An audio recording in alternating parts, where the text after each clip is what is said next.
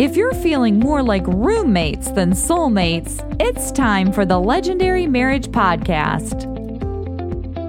You long for a deep, fierce love, the stuff of legends. But overwhelm, fear, and doubt keep holding you back. But this is your life and your marriage. This is the legacy you will be remembered for. So we are on a mission to inspire and challenge you to live the adventure of a legendary marriage. This is episode 41 of the Legendary Marriage Podcast. We're your co-hosts, Danielle and Justin Williams. And this is the podcast for couples who refuse to settle for an ordinary marriage. Yeah, we know what it's like to want a great marriage, but you're not quite sure where to start. So every week, we're bringing you inspiration, encouragement, practical ideas, and of course, a challenge that will help you build more intimacy and connection in your marriage. And we'll have a whole lot of fun and laughter along the way.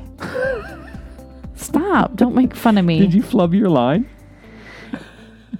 How about you're supposed to be supportive because you're my husband? I am supportive. I'm making light of it.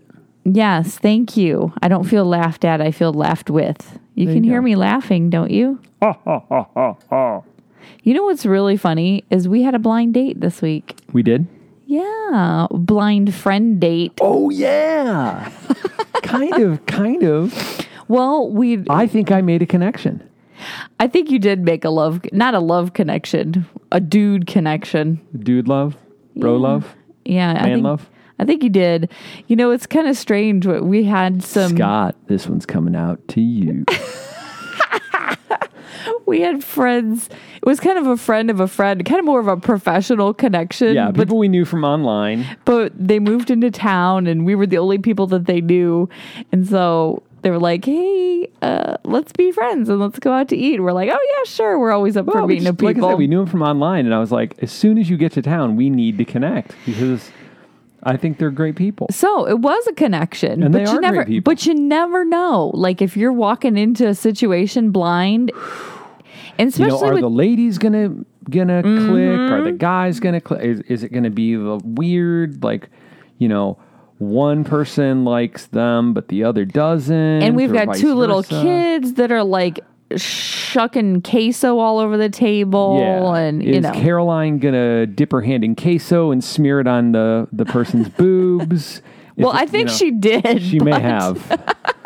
But we made it out the other side. So I think it was couple friend success. Blind date success. Yeah. Where I'm trying to hook up a man date, which I gotta text him back. Okay, well, you don't need to do it while we're recording a podcast, but we are still. I feel like we're recovered from vacation. We definitely had a hangover. Finally, yeah. After being gone for 3 weeks, which is kind of too long of a vacation, really. No, it was perfect. I thought 2 weeks was the perfect vacation. No, 3 weeks. 3 weeks was great. What got me, frankly, was Harvey. Just like I've just been kind of heartsick about it. What's the point of anything? Yeah, it's weird to have that perspective thing about like people are fighting for their lives and their homes and their livelihoods and everything, and we're like making a fun little podcast. But fortunately or unfortunately, it's like it just keeps going. So yeah. So speaking of Harvey, I just. Like we've been wrestling with what can we as the Legendary Marriage community do. Hopefully you all are engaged in your churches and your community outreach programs and in your neighborhoods and everything, and you're giving your time, your talent, your treasure in some way, because man, the need is incredible. And we want to celebrate the thing. Like JJ Watt, his fundraising has gone into millions and millions of dollars. Yeah. And it's all just a drop in the bucket to what people are going to face. And now, as we speak, Miami is bracing for Hurricane Irma. Yeah.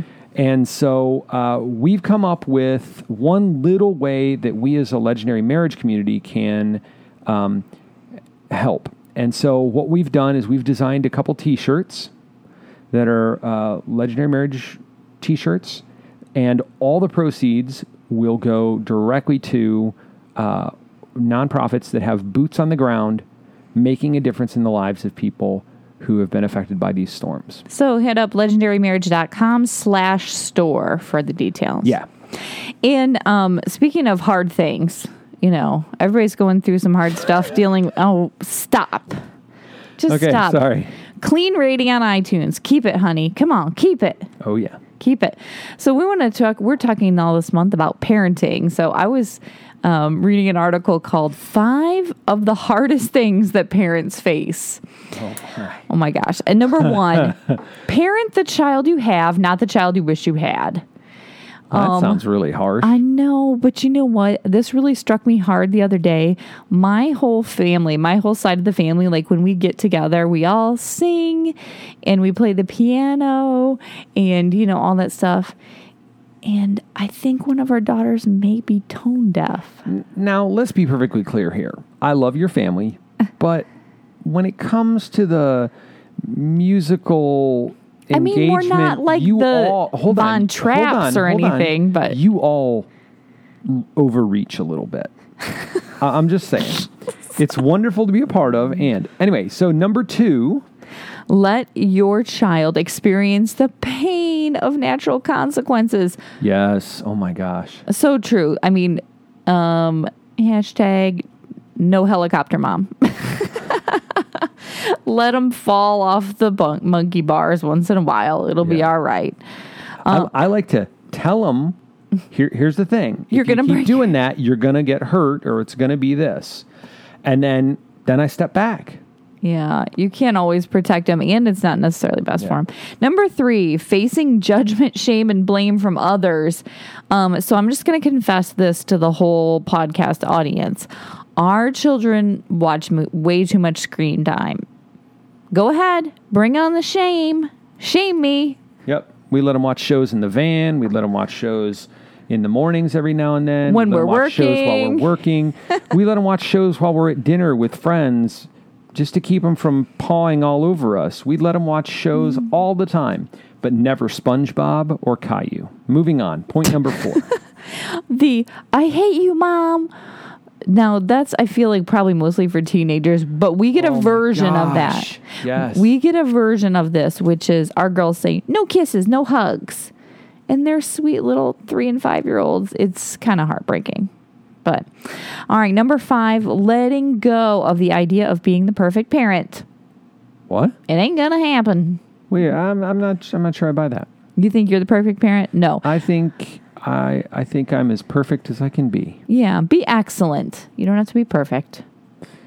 Well, everybody wants to be great parents, and we worry if we're doing the right things or not, and if we're adding too much fodder for their future therapy sessions. Which we probably are.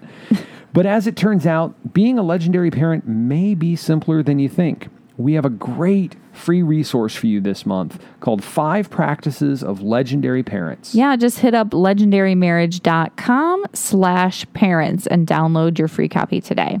So today, oh my gosh, who do we have on the show today? Oh my gosh, today we have Erica and Raph Robinson, and they'll be sharing about the ups and downs of their life as a young couple, scuba diving with sharks, owning bars on 6th Street in Austin, and how they are on the new adventures as a married couple, like dealing with career shifts, medical crisis, tiny house living, and always asking the question, God, what are you teaching us and what is next?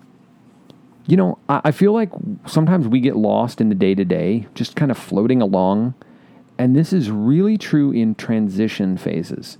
Erica and Raph give some great strategies about how to look for what God is calling you to in the next phase of life. Yeah, they're serial entrepreneurs, adventurers, and co-active coaches. They have 2 small daughters, and they're currently opening a B&B and retreat space where men and women can encounter God in nature and find their true identity and mission in this world. So welcome, Erica and Raph Robinson. When we found out y'all were going to be on the show, we were so excited because we have the heart of adventure too. And I know you guys do also. So tell us a little bit about your adventures before you were married. I'll let you go first, Erica, because I think your overseas adventures, you've got some pretty adventurous stuff before me. Yeah. I grew up overseas in Saudi Arabia. My dad was in the oil industry, and I was actually the 3rd generation to go over there. My grandfather started work back there in the 1940s. And so I have a wide variety of friends from all different cultures and backgrounds, and I was able to travel the world. I went to boarding school when I was 15 years old out here in Austin, Texas. And so, I left home at 15. My brother did when I was in 5th grade to go to boarding school, and, flew from Saudi Arabia to Amsterdam or London, had 8-hour layovers, and flew to school. And that's what we did. And we would go back 2 or 3 times a year to visit our family and friends. And she's also scuba dived all over the world before we even met. I think you have your master's scuba as a teenager, and scuba dives at night and with sharks, and that's crazy. Wow. Whoa. You are for real hardcore. Do you still scuba dive? No, it's been a while, but I will say there's not much to do in Saudi Arabia when you're a teenager. So that was one of the big things, is the Red Sea is on the western coast. And so that was just kind of what you did as a teenager when you went to boarding school and came back for the summers. Do you want to spend all day at the pool, or do you want to go on an adventure and learn how to scuba dive at the Red Sea? Wow, that's amazing. Let me think about that. So how about you, Raph? What kind of adventures did you go on before you met Erica? Ooh, I feel like my adventures were more along the lines of crazy high school, what you would watch in one of those high school movies where a bunch of dudes get together and go on some wild crazy adventure. One that comes to mind, I was always the master planner, and so we had an adventure where in high school I rented a house, and 17 guys from my high school stayed in this house on the beach in South Padre Island for spring break. I don't even know how I was able to do that because I wasn't even 18. But they never asked for my ID. Let me guess. You never got your deposit back. Absolutely not. And I mean, that was an absolute crazy adventure. Going to Mexico, back when it was a little more safe to just kind of hop back and forth the border. And that was kind of normal life for us. And, talking my friends talking the Mexican police out of arresting my friends. Oh my goodness. Yeah, because I was one of the only ones that spoke Spanish. And we actually got out of going to jail with $22. Whoa! So they were pretty easy payoff, huh? Just $22. Yes, and I explained to him that my friend was crazy.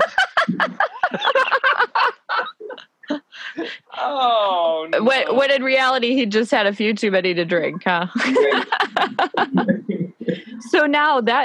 So you then a few years later, you had a bar in downtown Austin on 6th Street. So what inspired to be a bar owner? Sure. So my dad had owned nightclubs in San Antonio. And I think just kind of seeing the possibility of being an entrepreneur and seeing my dad's entrepreneurial spirit. And so my dad would let me during the summers work at his nightclub, occasionally washing dishes and stuff like that. And so when I moved to Austin while I was in school, there were so many bars that I was like, oh, this would be an easy job for me to get, as a part-time job. So I started working downtown on 6th Street, and then just started having a lot of fun. And as I was taking my business classes, I started to just kind of see how most of these owners were not applying good business practice, but were still making a lot of money.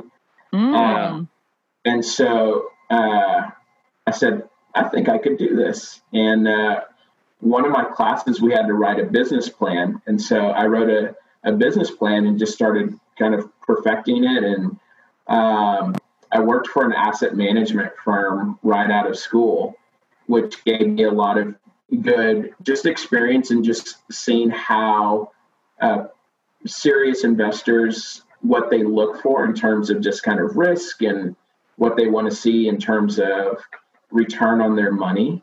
Mm-hmm. And so I was able to really utilize those skills to approach high net worth people with a solid business plan. And really what I got was young guys who wanted to look cool by saying that they owned part of a bar. But did they give you money? What's that? But did they give you the money? Yes. And I was just, I've always just been kind of a go-getter. If I see something that I'm like, I want to do that, I just go do it. It's like, okay, well, I'll figure out how to do it and then I'll go do it. So I just talked to other bar owners, did a bunch of research, and the first guy that I approached, landlord, about renting his space, he turned me down because I think he just saw it. I was 21 at the time. Wow. He wound up coming back a year later, and because I kept bugging him, and he finally said, okay, well, I'll give you a shot. And so he gave us a shot renting out our space for our first bar. Wow. Is that how you got Erica? You were just relentless? Yeah, I would say that's pretty accurate. Yeah. So how did y'all meet? We met in my dorm room freshman year.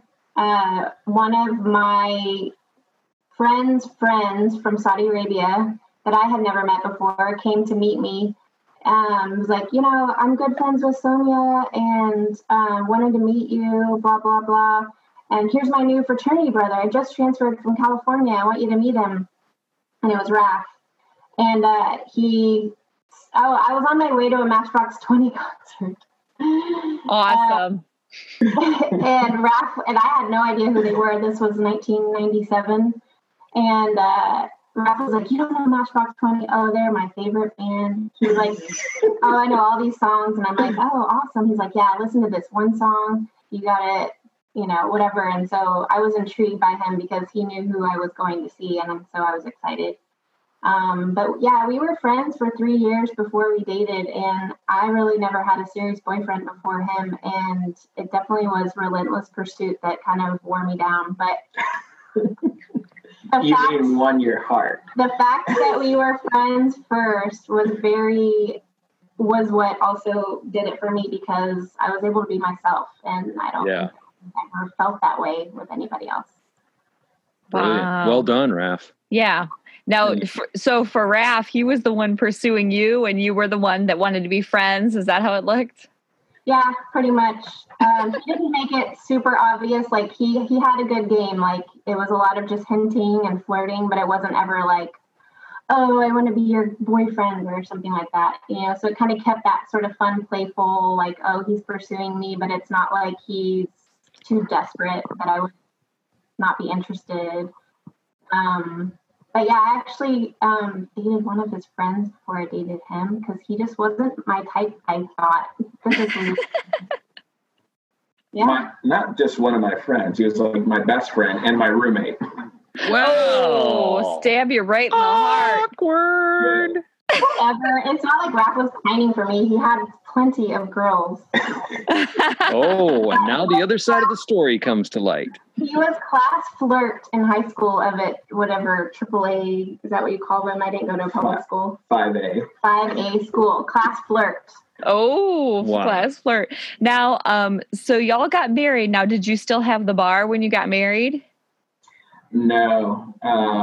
So my bar pursuits kind of kept going, and I wound up buying another bar, and then also buying a coffee shop that I had planned on turning into a bar. Uh-huh. And we wound up keeping it as a coffee shop, and then just added the bar as well. But we actually broke up about 6 months after I opened the first bar. Oh, wow. I think Erica just kind of quickly saw where things were headed, and I was completely committed to work and really just wasn't, making time for a relationship. So we broke up for a while I owned the bars, and it wasn't until I got out of the bar industry that we wound up kind of rekindling our relationship. Yeah, what led you to shut down that first the bar scene kind of thing? So I went through a spell of, I'd say, depression, and just couldn't understand how from the outside it seemed like I had everything that I thought that I wanted. Sure. The awesome apartment downtown with the view and lots of friends and multiple businesses and just everything that I thought that I wanted. And woke up one day and was just completely sad. I mean, I was bawling and couldn't explain why. It just made no sense to me. And so I called two people, Erica and my mom. And my mom's answer was, well, you need to go to church. And Erica's answer was, you need to go see a therapist. And so I did both. But I went to a counselor that was on staff at Gateway, and I had heard about Gateway on the radio and also through some other people that I knew. And so I started checking out Gateway and wound up on a mission trip to Mexico. Somehow, I certainly think that God had that lined out, because I just sent an email requesting information. And the next Sunday, I met Nate Edelberger and shaking my hand and so excited. He's like, we're so happy to have you on the trip. It's going to be awesome. And I was like, I don't even know anything about the trip. I just asked you for information. But he just has a way of not being able to say no to him. Yeah, that's Nate. He already saved you a seat on the bus. Yes, exactly. And so it was a life-changing experience for me.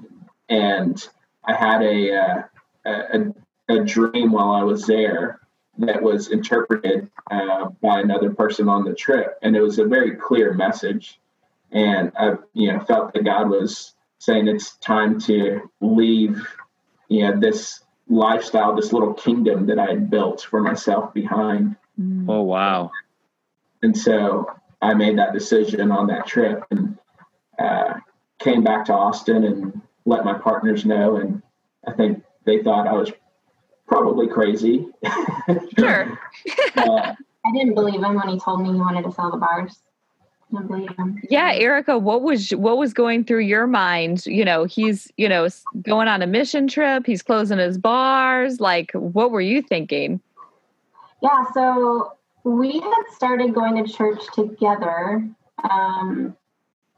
As friends, that was kind of our thing. We would meet at church, and I was not a Christian. I did not have a Christian background growing up, and so Gateway was the very first and only church really that I just loved and felt a part of and accepted, and so that was a big deal to me. And so during this time of growth, when we were not together, but still kind of, it was one of those things where we were still very much in love, but knew that it wasn't the right thing and that it just wasn't healthy at that point. There had been, lying and cheating, and it was just drama and not built on any sort of foundation of trust or healthy boundaries. And so, God was really working on me during that time. And, I just felt like I actually gave my life to Jesus during that time.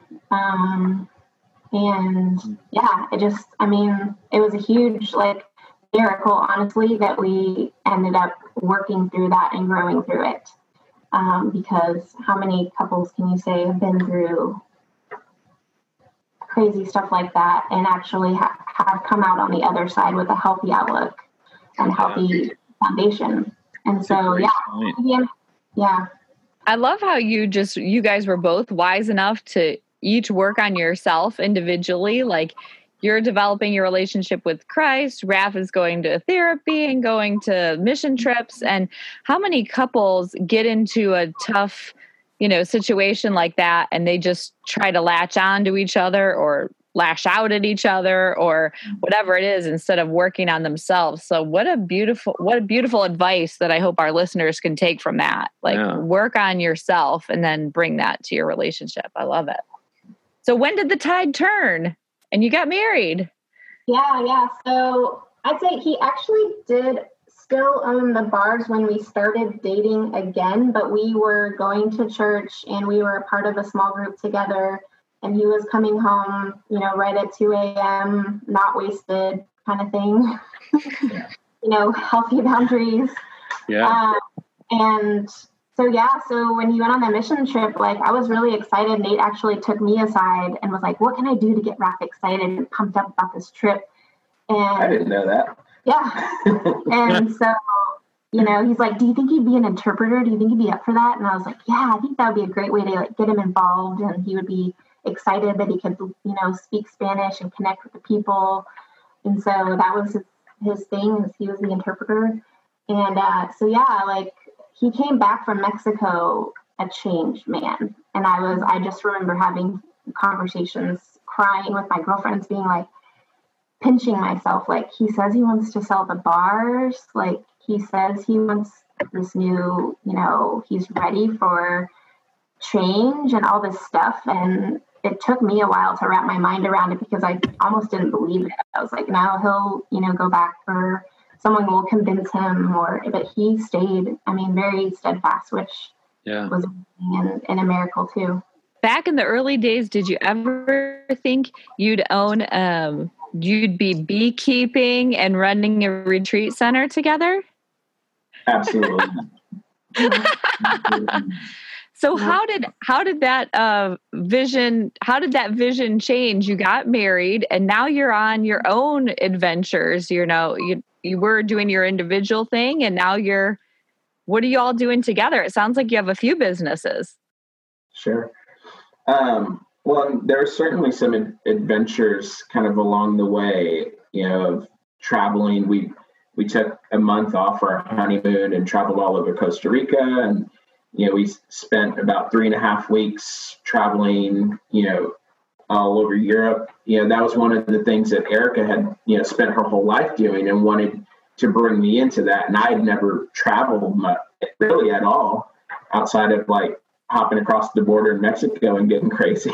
And so that was a really cool, I think that was kind of the first adventure for us, is like her bringing me into some of the adventure that she had done. But then I think fast forward, this idea of just, I think, intentional community.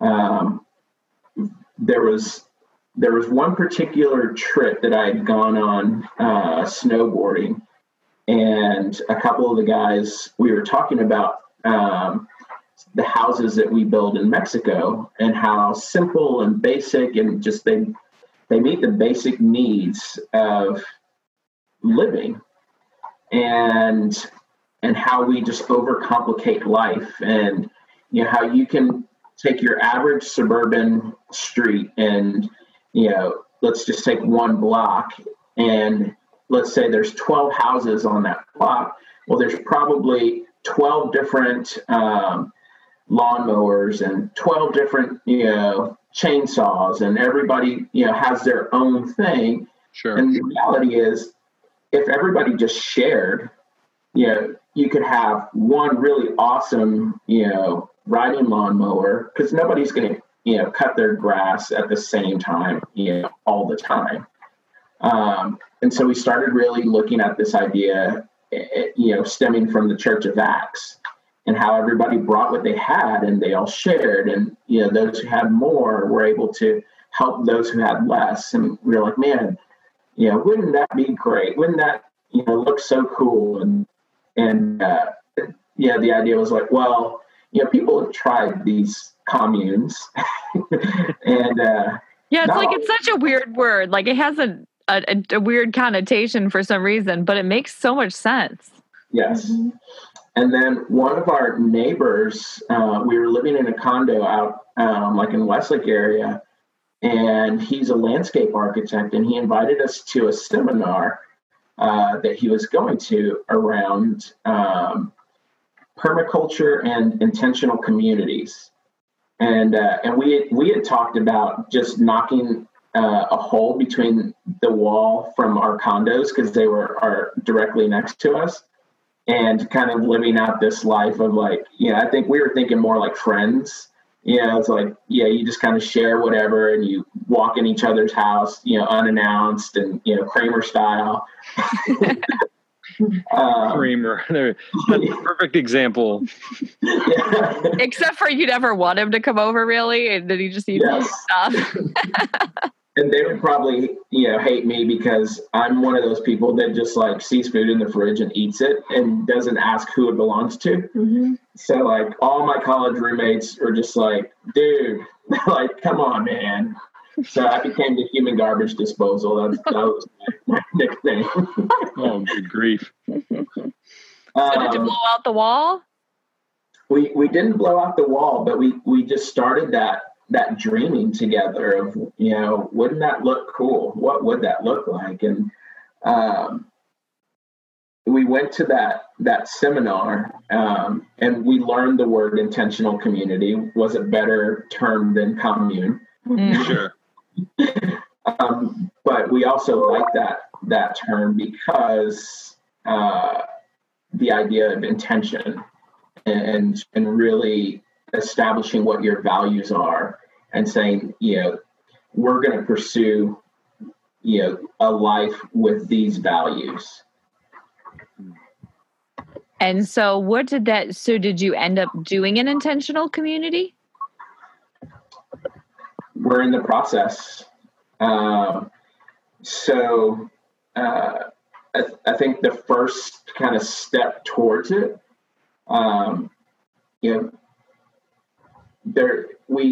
we dream a lot, and in a lot of circumstances we say, wouldn't that be great if, and sure, we leave it there.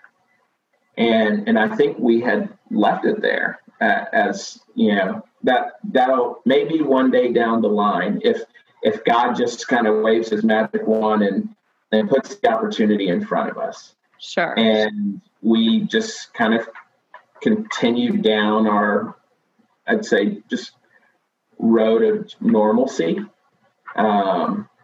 until I had a stroke 2 years ago. This episode of the Legendary Marriage Podcast is brought to you by the Legendary Marriage Intensive. Rediscover the heart of your marriage. If you love each other, but you've lost heart, then it's time for the Legendary Marriage Intensive. A beautiful mountain lodge, 3 days of clarity, purpose, adventure, and renewing your love for each other as you forge friendships and transform your marriage forever. We'll help you look at the story of your relationship with fresh eyes so that you can fall in love all over again. You'll resolve some of those long-standing and recurring challenges and craft a clear, fresh vision for the next season of your marriage and family. Oh, and you'll have some epic adventure in the mountains and a romantic night on the town. It is deep, rich learning, adventure, and plenty of laughter. That's the focus as you forge those friendships and build the skills and tools to transform your marriage and family forever. October 19th through 22nd. In Breckenridge, Colorado, we have limited space, so find out more and apply at legendarymarriage.com/intensive, or for questions, email us at danielleandjustin@legendarymarriage.com. And now back to part 2 of our interview with Erica and Raph Robinson. And that really just kind of shook things up in our world.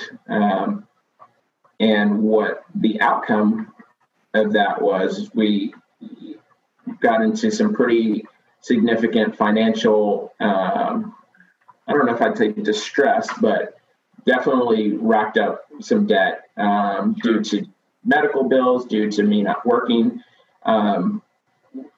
For 6 months, I was going through testing and having procedures done, trying to figure out what what caused the stroke, because doctors were like, you're 36 years old and healthy. Like, this is not supposed to happen. And they, to this day, they still weren't able to figure out a cause.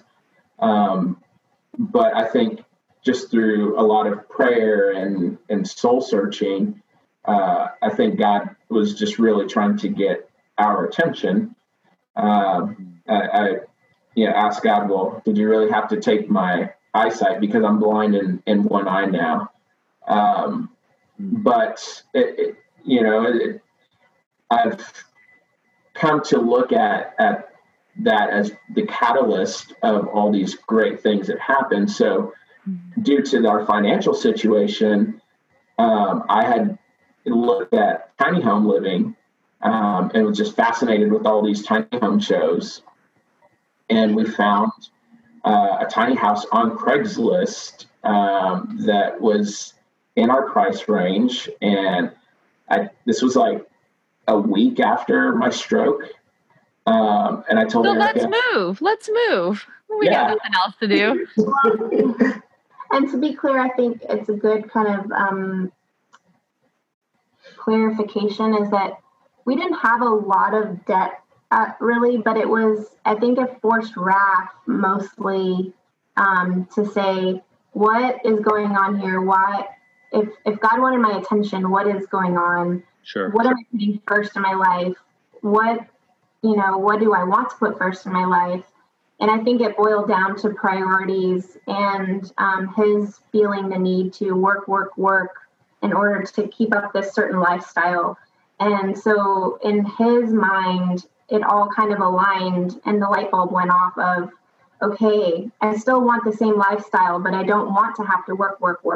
What's the secret here? What's the magic? And so that's where tiny home living really came to be, is because he didn't want to have to work all the time and he wanted to put family first. Yeah. So the true meaning of intentional living really came full circle there. You wanted to be intentional, so you were able. And now you have 2 children. Did you have kids at the time when you went to tiny home living? Yes, we did. Yeah, they were 3 and 2 at the time. We did it for a year. Mm-hmm. And what sort of challenges did you face just doing the whole downsizing thing with kids and all that, and health problems and? Right. I would say the downsizing part was the hardest part, just the purging. I mean, we made 14 truckloads to Goodwill. Wow. Donations. We had a garage sale. We gave a bunch of stuff away to like friends and family, and we still had a storage unit, a 10 by 10 storage unit. Isn't it amazing? Yeah, it's amazing how you think, we don't have that much stuff, and then you try to move and you realize like every nook and cranny's got something in it. That's exactly right. We were like, oh, we haven't even gone through the attic yet. Oh no. Yeah. What about the girls? How did they do with the downsizing? They loved it. I mean, they still talk about wanting to live back in, we called it our casita. Because the layout was actually, it's perfect for a small family. So there was a loft upstairs. There's 2 lofts, and one was their bedroom, and then the other loft was their playroom. And so for kids, it was like a giant playhouse. Yeah. And so they loved it. And whenever kids would come over to, for play dates, it was like, you were not getting them downstairs. They were just like having so much fun because it just felt like a big playhouse to them. Yeah. Wow. And so you got super intentional. You got the tiny house. And so you're not in the tiny house anymore? Nope. No. What happened that I'm curious, like I love that you're such big visionaries. Like you have this vision of being intentional in the tiny house. When do you know it's time to for a new vision or like a shift in the vision? That's a whole story too. I mean, basically what happened was one of the things that came out of Raf's stroke was he really decided that he wanted to sell the coffee shop that we'd had for 10 years. Because he was also owning and running and a partner at Slab Barbecue. And so he's like, I have too much stuff on my plate. What can go? And so he decided that even though the Irie Bean was his baby, like it was too much responsibility for him at the time, because first person to call when someone doesn't show up, first person to call when the alarm's going off in the middle of the night. And, just he couldn't do that anymore. And so he started shopping it around and friends, investors, other people, just word of mouth type thing. And he finally sold it to some friends of ours back in October. And so we were like, wow, we get to dream again. Like, we're going to be able to pay off debt and we'll have some money let's just put it in savings and not do anything rash. Let's, dream for a little while, right? Let's be responsible. Well, literally a month later, we went out to Dripping Springs for a weekend away to celebrate the sale of the coffee shop, because we really just hadn't done that. I knew Raph needed some kind of closure on that chapter, and I wanted to celebrate with him. Yeah. So we went on a weekend away and met this great lady, Susan, who runs a B&B here in town, and told her kind of about our vision and dream of owning this community one day, and how we, wanted to hold retreats and have tiny homes and all this stuff. And she said, the one thing I will tell you about Dripping Springs is if you like this area, buy now, because the price just keeps going up. We're like, oh, that's so interesting. Okay. Was it that night or the night before that I had the dream? I think it was the night before, because we were telling her about the dream. Okay. So the night before that, we had talked to Susan. The very first night on our weekend, I had a dream, and it was very clear to me that God wanted me to end my chapter in my career and start a new chapter. And so I woke up, and it was kind of this sort of seriousness of, wow, that felt really like God speaking to me. I had some quiet time. I journaled. I told Raph about it. I was worried what he was going to say.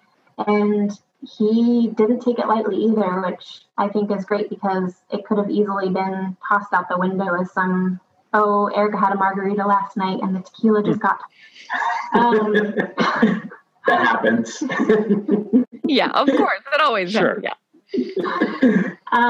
And so, we both were like, okay, well, does that mean I'm supposed to quit tomorrow? Like, I'm the one that has the kind of steadiness of the family as far as income and benefits go. And we're just like, okay, we don't know about that part, but we know we're supposed to move forward with this. So we just felt like that whole weekend we had the best time. It was like wearing rose-colored glasses. It was just, the sunsets were amazing. The hill country was amazing. We kept meeting all these amazing people and running to all these hip old friends of ours that were moving out to the area that owned food trucks and had farms and breweries and all this stuff. And we were like, this is an awesome place. And we got married out here 9 years ago. We just never been out here since. Full circle. Yeah, exactly. And so that night, Raph looked up on Zillow a couple properties here in Dripping, and I was like, that one with 10 acres, it has a pasture. I would love to have horses one day. And 3 days later, our real estate friend showed us the property. Shout out to Toddy B. There you go. And literally 6 days later from the day that I had my dream, we owned the property. Wow. And so did you quit your 9-to-5? I'm in the process of that right now. And now, so tell us about your new property, your new business in Dripping Springs with the beekeeping and... Well, I don't want to pass over that, because you're not just in the process. You put in your resignation last week. I did.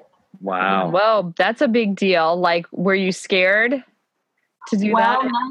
No, I was I was a little nervous and anxious, but I have very good rapport, and the people there are really amazing. And so it was very supportive. They were very supportive of it and very positive. And I had actually just accepted a job at our daughter's new school. So I'm going to be the admin there. And so it felt right. I mean, God opened that door because we need the income until we really get our foot, we get this rolling and fully off the ground. I needed some more income. And so this was the perfect opportunity. And so what's the vision for the retreat space, the property? What's it going to be?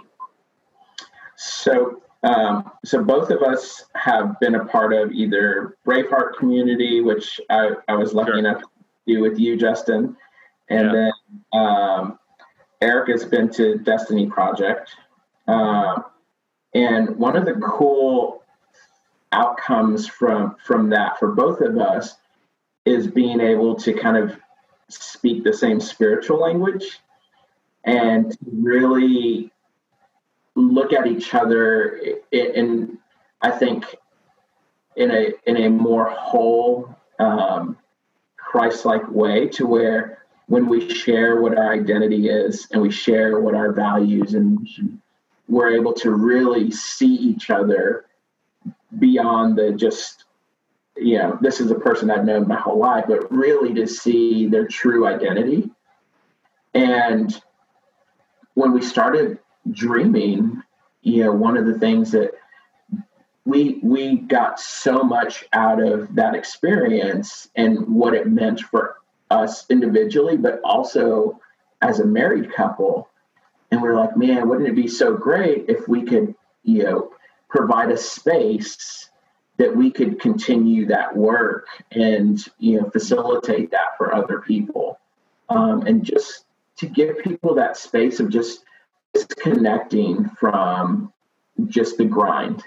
And just being able to be intentional about just spending time with God. And we both experience God in a very visceral way, I think, when we're in nature. And so I think that joined or shared value of really wanting to share that experience with other people is kind of the basis of wanting to create the retreat space, so that people can have those experiences. And then on the other part, one of the things that we discovered in tiny home living was, what we really value, and, being time with each other and a lot less value on stuff. And really wanting people to be able to experience what that looks like.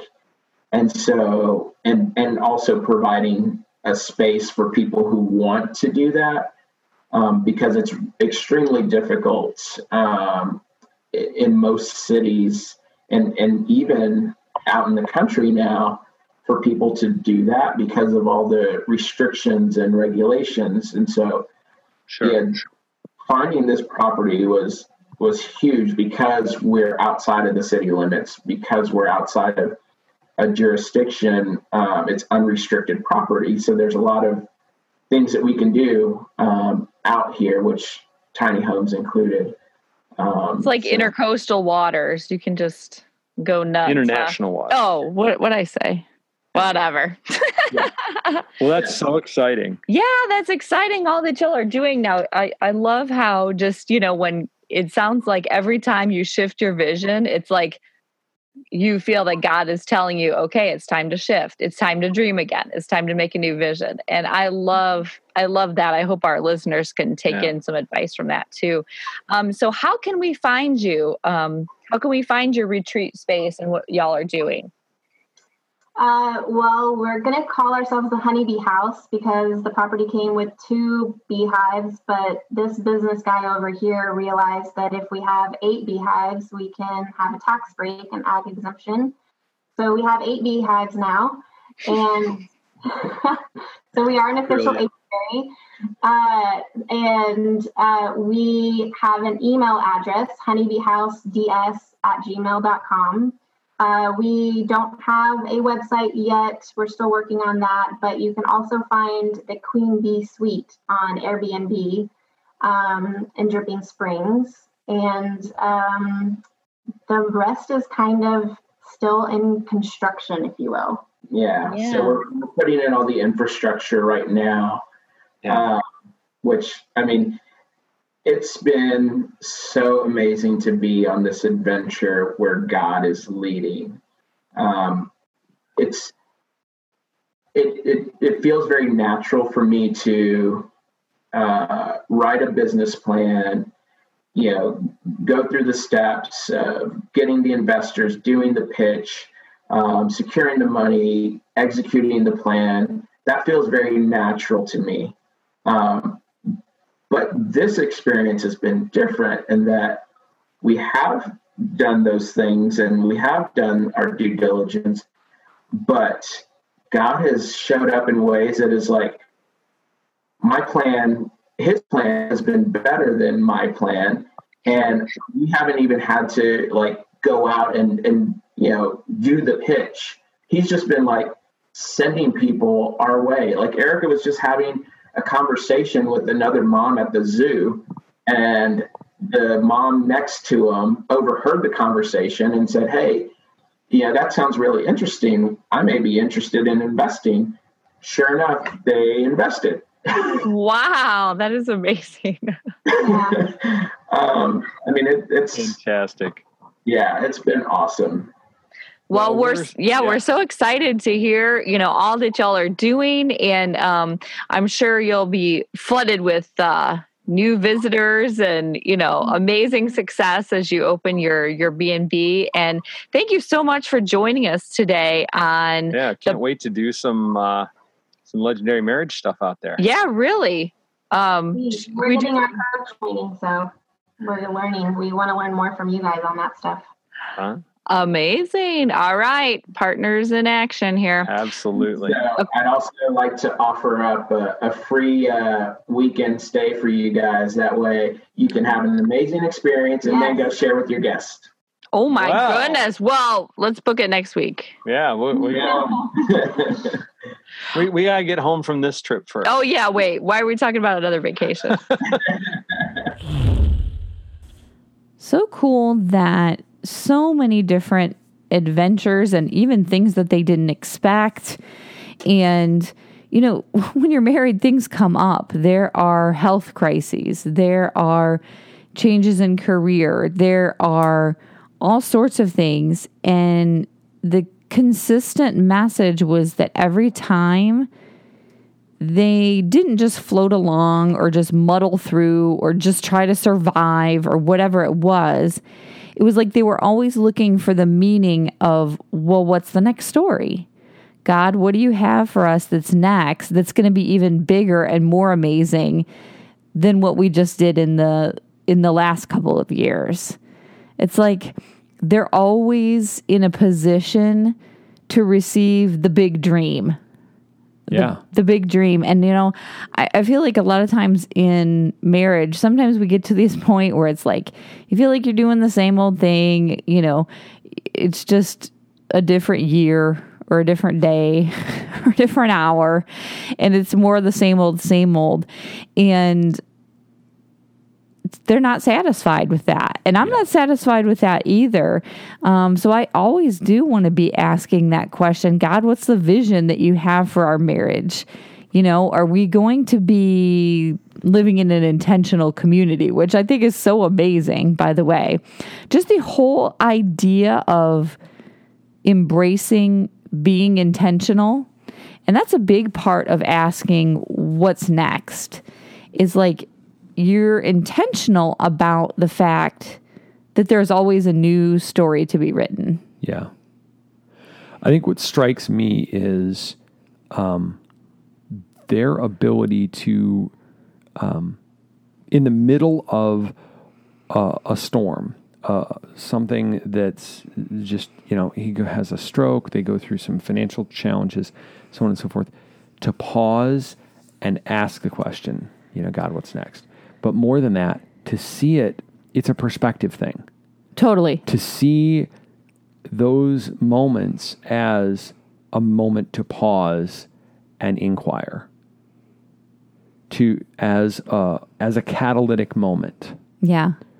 Where I think I all too often hit those bumps in the road, hit those crisis points, big or small, and simply freeze or just go, oh, bleh. Yeah. Well, it's almost like it's a sign or a warning light for them. It's like for them, it is just a rhythm of like, we do what we did the last time God called us to do something amazing and big. And now, it's time to shift and think about what's next for us. Yeah. And, it's really hard, I think, sometimes, especially when you get older. I think kids are more adept at this, but just dreaming too. Not only is like, what is God calling you to? What vision does he have for your marriage? But also just like dream a big dream, not just the, I hope, hopefully I'll pay the bills and, do the chores and keep us from killing each other or whatever.